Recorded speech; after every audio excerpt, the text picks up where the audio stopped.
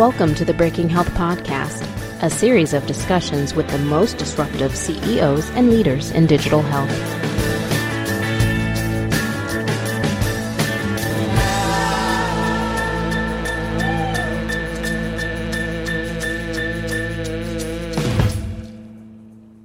Hi, welcome back to the Breaking Health Podcast. This is Tom Salemi, Content Director of Healthegy, and I'm here with Steve Krupa, CEO of Silos Group and host of the Breaking Health Podcast. Hey, Steve, how's it going? Hi, Tom. How are you? Well, good. I'm sorry your Yankees joined my Red Sox on the sidelines, but nice. I think neither were going anywhere. So the city is all about the Mets right now. So. They should be. It's been an exciting series. So let's talk about our guest today, Steve Wiggins. He is the CEO and chairman of Remedy Partners, and he's been doing healthcare for a long, long time, both as an entrepreneur, as a CEO, and as an investor. So he really has a broad range of experience, and he's now working again with Remedy Partners. And I was intrigued at the start of the interview. He described himself as an episode traveler. I don't know if he was a Doctor Who fan or something, but it was kind of a mystic sort of term. What did that mean? Give us a little detail on what an episode traveler is, and talk a bit about sort of where Steve has fit into healthcare's ongoing revolution. Yeah, I think Steve is a legitimate celebrity in healthcare innovation. He's been doing this for well over 30 years. So when he says he's an episode traveler, I think he's first saying, look, I've been doing this for a while. And I think the second component of that is that his current company, Remedy Partners, is focused on bundled payments, which involves something called a, quote, episode of care.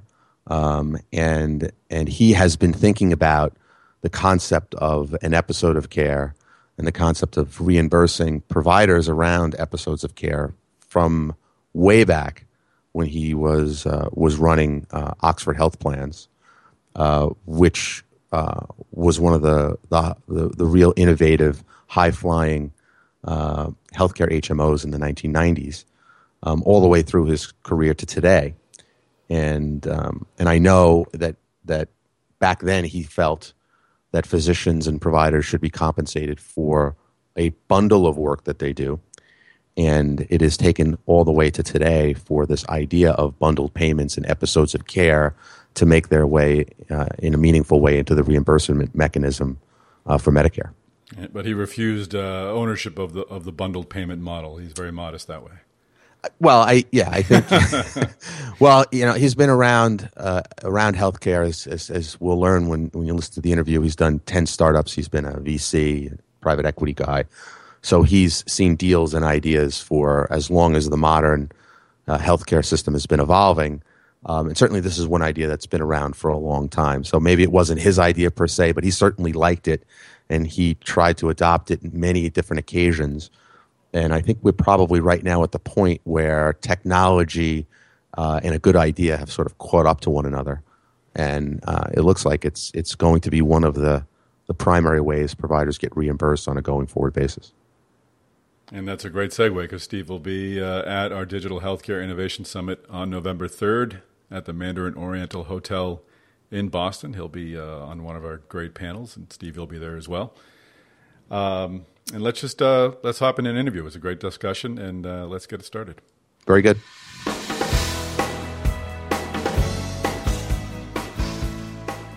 Welcome, Steve. Thank you. So we've established that you and I have a lot in common as venture capital investors, but right now you've really got a pretty extraordinary opportunity that you're spending a lot of time on at Remedy Partners, and I know it goes back to some of your experience when you were running a health plan. So take us through how you ended up with such a large personal investment in terms of time and energy and effort in the bundled payment space today. I've been an episode traveler, as we call fellow brethren in this space. I've been an episode traveler since the early 90s, when I launched an episode program inside of Oxford Health Plans. And we had 11 specialty groups that built bundle payment programs and launched them in the metropolitan New York market. Later on, I had built a company called Health Market, and we were sort of a cross between what is today Castlight and what is today Oscar. It was a new insurance company that we created. We used bundled payments and episodes of care as the building block of both how we engaged patients and beneficiaries in managing their own care and in how we controlled the costs. So that was my second venture. We grew that business. It's now owned by Blackstone. We built insurance products that used episode of care allowances and financial incentives both for providers and patients. That's primarily commercial business, right, when you were thinking about it back then? Yep, we were selling Health Market. We sold to small groups primarily. Usually it was 10 to 50 was our target, and we had a nice run in Texas and Ohio and Florida, were 3 markets where we launched. And now, now the government is stealing your ideas, it sounds like, and you're okay with that? Well, yeah, bundle payments wasn't my idea, Steve. I'd like to claim it, but it wasn't my idea. Actually, way back in the 80s, when I was running Oxford, it was really the late 80s, we began, along with other health plans, moving towards bundled payments for transplants. And those were some of the first bundled payments that payers used. Around that time, some of us expanded the use, and so it was already in the lexicon of the policy, healthcare policy community. It was already something that was being tried in various circles. And today, of course, we're at a point where it's achieving that point where Andy Grove would call it the inflection point, where it's really taking off. First, Medicare has launched their bundle payment program that's grown to be $13 billion of spending, and it has the largest participation of any demonstration program in history. And you've also got states like Arizona and Tennessee, Arkansas and Tennessee and Ohio that are launching mandatory bundle payment programs for their Medicaid population. And then you've got companies like United and some Blue Cross plans that are beginning to launch bundle payment programs. So this is a payment concept that's here to stay, and we're delighted that we got in early on the Medicare program and grew to be the largest contractor in the program at this point. Yeah, again, the company is Remedy Partners, and for those listening that may not know exactly what is meant by bundled payments, just a quick example. I know it deals with episodes of care, and then the idea that episodes of care have a certain value ascribed to them. But maybe you can just give us a little bit of a detailed lesson on how it works. Sure. Well, an episode has a beginning and an end that you define in a variety of ways. Sometimes insurance companies define the beginning of an episode as when someone's first diagnosed with something, like let's say the diagnosis is a pregnancy, and the end of the episode might be defined by the payer as 30 days after normal delivery that doesn't have a complication. And for that period of time, they will look at their history and say, on average, it costs us $35,000 or whatever a dollar amount is for that period of time, and that will become the target price that they go out to their providers and say, we would like to get contracts entered into with someone that takes responsibility for all the services during that 30, 60, 90-day period, depending on how long the episode lasts, and allow the providers to benefit by keeping some or all of the savings, but delivering to the insurer a guaranteed savings. And so the federal government's program starts an episode when the patient is admitted to a hospital for any one of 48 broad condition categories. And the episodes can last 30 or 60 or 90 days after the patient's out. So they're typically most are choosing 90-day post-acute peak period, so it's about a 95-day episode.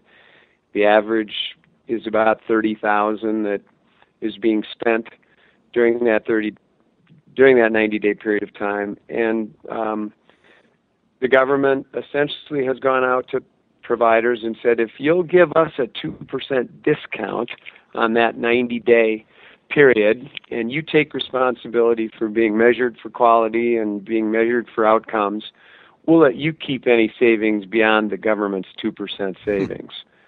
And so that's how the program works, and it's pretty well thought out by the government, although Right. it has many critics. It's quite well done. It's amazing how the government is becoming an innovator in healthcare, right? I mean, that's many people think that's sort of an oxymoron that the government can innovate, but really this new regime at CMS has come up is taking, I think, some of the better ideas that have been around for a while and presenting themselves as being very serious about them. You're right. It's weird. It's not like what we are used to seeing, but they're innovating. There was a guy, Rick Gilfillan, who was running the Center for Medicare and Medicaid Innovation, which was an Obamacare creation.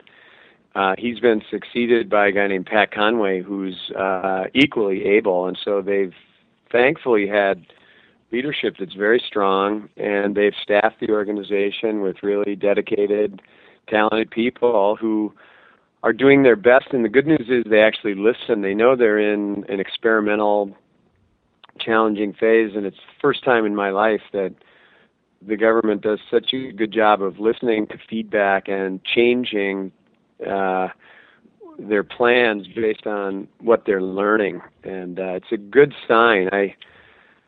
I think in Obamacare, all the attention went to the subsidies and the mandates and all the insurance parts of it. Right. And people aren't paying much attention to this payment reform, which, in my opinion, is the real story. So your responsibility at Remedy Partners then is I would characterize the business as software-enabled service. If that's all right with you, you can change my characterization if you like. But you're stepping in and you are providing the tools to the provider group, probably led by a hospital, to actually perform under this type of a measurement system. Is that right? That's right. Most providers need a lot of help in a lot of areas. Some of the really, really big organizations are trying to do it themselves, and many of those are coming to us now later in the game saying, you know what, we could use software, we could use analytics help, we could use training tools. We'd like to use your call center. We'd like to use some of your specific tools. Like we have a Care at the Right Location tool, which is a software module that helps people determine who really should go to a nursing home versus home. It can be prescriptive on what the patient's going to need in the post-acute environment. We've got other tools if someone does end up in a post-acute facility to guide on what's needed, what's the reasonable length of time, all developed internally. And so, providers aren't used to this. A lot of it is the sort of thing that gets historically done in an insurance company, and a lot of it's just novel work that they've never done. But we're the general contractor to the federal government, and providers can come into these programs through our contract and not have to take all the risk. There is a fair bit of risk, and Sure. So part of what we do is we take risk alongside them. So the business model is that you are actually the direct liaison to the federal government, and the providers come in under the rates and so forth that you've negotiated, I'm assuming, on a region-by-region basis. And Yeah, that's right. No, go ahead. Most providers join us because we're the cheapest way into the program. Right. It would cost a provider anywhere from 4 to 5% of spending on these bundles to manage it themselves, and we spread those administrative costs out over. Now we have 1,200 live programs. There's over $5 billion of spending running through our program. And so we can get a provider into the program for 2%. And so it's just a lot less expensive. And we get paid, we don't get paid the administrative fee until there's savings. And so that's attractive too. We take the working capital risk. And some providers want to take more risk on the downside. Some want to take less. Some say, I'll take 80% of the risk, and some want 50, some want 30. Right. It's all over the map. But there is full downside risk in this program. If you spend more than the government's allocation to you for those bundles that you're responsible for, you have to write the federal government a check. Okay. And is it mostly the inpatient services, or I imagine if you're managing through discharge, there's a network of all different types of providers depending on the episode that you're actually taking risk for their services as well? Yeah. We in the bundle, you have all the acute care spending, which is all the hospital bills, all the physician bills while the patient's in the hospital, which are your Part B bills, and then all the Part B spending and Part A spending when a patient gets out. And these are all Medicare patients, so under regular Medicare, 23 to 25%, depending on the location, are going to a skilled nursing facility. Sometimes as many as 50% are going to a skilled nursing facility, where a really well-run Medicare Advantage plan might have 10 to 15% go to a skilled nursing facility. And so the spending will vary depending on the location and the patterns in that geography. But the spending is usually about 2/3 in the post-acute and 1/3 in the acute stage. And so during the hospitalization, that's about 1/3 of the spending. And so that's how it divides out. And so we tend to spend more time managing after the patient's out of the hospital. And our partners are typically either the hospital, or it could be a hospitalist group, or it could be an orthopedic group, and they're generally doing the heavy lifting while they're in the hospital of making sure that they're getting to the right location. And we're figuring out what it might be that keeps the patient from being successful in the home. I mean, the good news is when patients go home, studies show they recover better. Mortality is materially lower, risk adjusted in the home than in a skilled nursing facility. And so it's always in the best interest of the patient to try to get them back to making coffee, feeding their dog, getting up, moving around, being in their life again. And our goal is to get them there because it's going to result in a better outcome all around. And usually the impediment isn't some medical issue. It's usually a psychosocial issue. It could be dementia. It could be that they just don't have the ability to walk or get around, and they need a little help. They might need transportation. They might need to find some adult daycare during the day. And so our program set all that up. And then we build little mini HMOs around each of our sites. So we have a nursing home, a home care agency, a physician group, and each of those providers we try to link in very tightly to this program. So the patient, the difference between this and a patient that just goes into the hospital and gets discharged is we never have a moment when we don't know where they are and who's responsible for taking care of them. Right. Yeah. And that Steve, alone, I think this is a part of your business that most people don't realize, that you're managing 2/3 post-acute care, and that in fact, you took the words out of what I was thinking when you said psychosocial model. The idea that so much of the risk with these patients is that they come out of the hospital and they don't do well once they're discharged. And that really, it sounds like this is the part of the model that you've figured out, and certainly you wouldn't expect a hospital themselves to have a lot of emphasis in this area under a fee-for-service reimbursement model. Yeah, they don't. They're getting better. This requires process change, and that's the tough part of bundle payments, is you're really asking people to change, and they've learned to operate in accordance with the current payment model, which rewards, in some respects, behavior that's not in the patient's interest. And when you move to bundle payments, it's all about the patient's episode. And so you've now organized the payment system around the patient's experience. And so there's a little more connection between the providers. The providers generally understand what it is they need to do if they're the orthopod handling a hip replacement, or they're a cardiologist managing congestive heart failure or something. It's a little easier to get your head around than population health, which is the phrase of the day. Like, what is that? Yeah. I mean, it can mean so many different things. Do the patients know that they're involved with you? And I would imagine they eventually know, right? Because you're monitoring them in whatever way you can. But do they know prior to the procedure? How do the patients get involved in this process?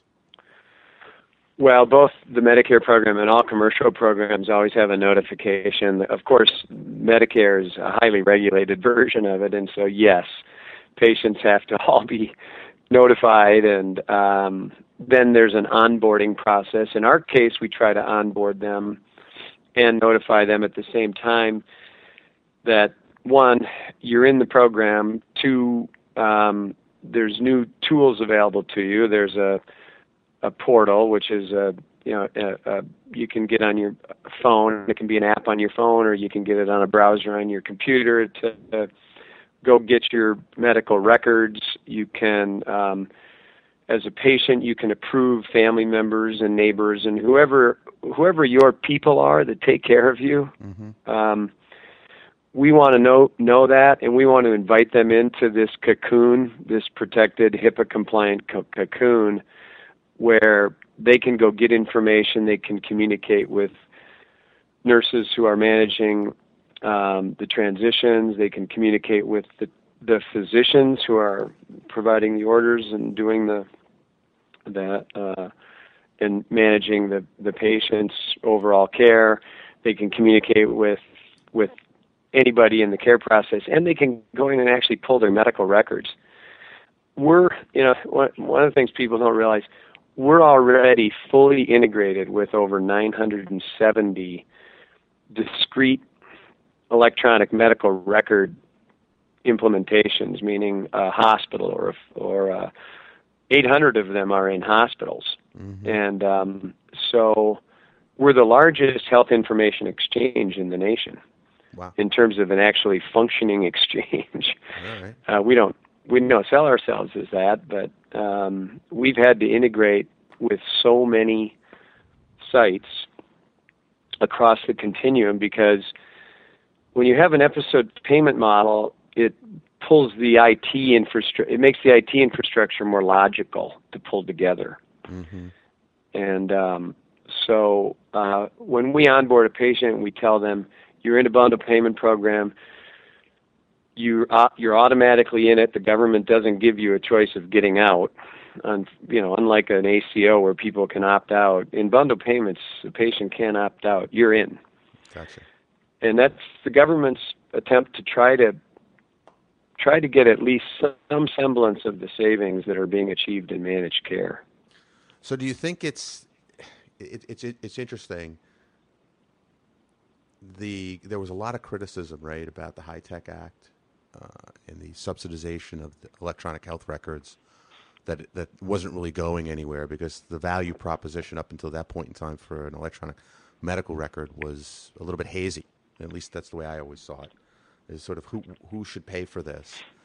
But it sounds like CMS stands to benefit from all of this data if it can be integrated as part of programs like yours. I mean, that's a pretty staggering number, 970 EMR interfaces on your end. Right. And I'm assuming that without that data, the work that you're doing is probably very difficult, or if not impossible. Well, it's not impossible, but it's made significantly more difficult if you don't have software tools that pull this information. Mm-hmm. But you're right. It's a lot of money that's been spent. Some of it, you could argue, wasn't as wisely spent, but certainly when you're giving hospitals incentives to deliver an HL7 feed out to your your provider partners out there in the community, that makes a lot of sense. Most of the hospitals can still only deliver an ADT. Most of them still can't deliver the continuing care document template, but they can deliver the admission discharge transfer protocol data set, which is enough. It's the physician notes, it's all the codes, it's the discharge plans, it's structured and unstructured data, so it's quite valuable. We are not getting in those feeds generally scan results or a lot of the diagnostic results. That's still to come in most of these. Most people are still behind. And regardless of which EMR a hospital's on, whether they're on Epic or Cerner or Meditech or Allscripts or whoever, the way that's implemented at any given site varies. So if you've done one Epic implementation, you've done one Epic implementation. Right. If you've done one Allscripts, the hospital stores, everything's stored a little differently. So there's a mapping exercise associated with each of these integrations. It's still arduous, but this is going to change the way healthcare works. In 10 years, when this is a little further down the road, we will be able to do things that we just haven't been able to do. I'll give you an example. We can pull information out, and we run analytics against just the data that we're getting out of the hospital's EMR, and we're able to predict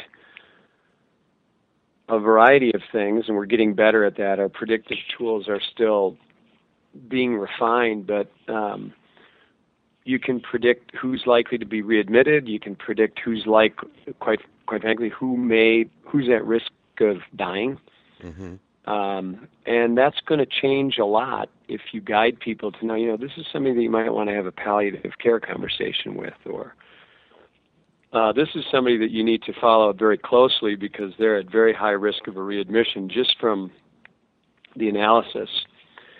And we use the data, all these new payment models, we have to figure out who the patient is. And most hospitals don't know what DRG they're going to put them into until day 5 or maybe 2 days after the patient's discharged. And we need to guess at that on day 2. Mm-hmm. And so we have predictive analytics that run against their data. In fact, our predictive analytics, we're even watching their coders to see how they behave. And so Pete may behave differently than Sally, and so we actually have it down to predicting how Sally's going to code a patient into what DRG versus Pete.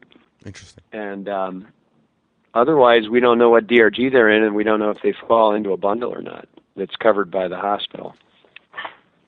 So you gave me some statistics. Let me see if I get them right. You think there's about $13 billion today being spent by the government in bundled payments. That's care delivery spend. About $5.2 billion is running through your model. Is that right? About 250,000 patients a year or so. Did I get all that right? The estimate of the government spending is a remedy estimate based on going on to the CMS website and just making our best guess. I haven't seen a number yet out of the government, but I bet we're pretty close. Okay. And that's a pretty good estimate of where Remedy's at. So under that, a 2% would be, $100 million of savings potentially to the government if all works out well. What is your assessment of the program to date? Are you saving? Obviously, for you to make money, you've got to save CMS money. Is this something that's got sustainability to it? Bundle payments are definitely going to work.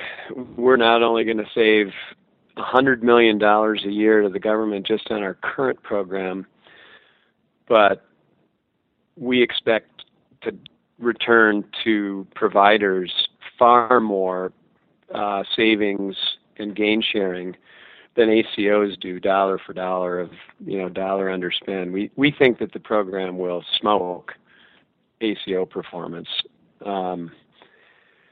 and the reason is that it's just a more granular program. As you and I both know, Steve, population health can sometimes take a long time to pay off. and bundle payments pays off immediately. You see the results immediately.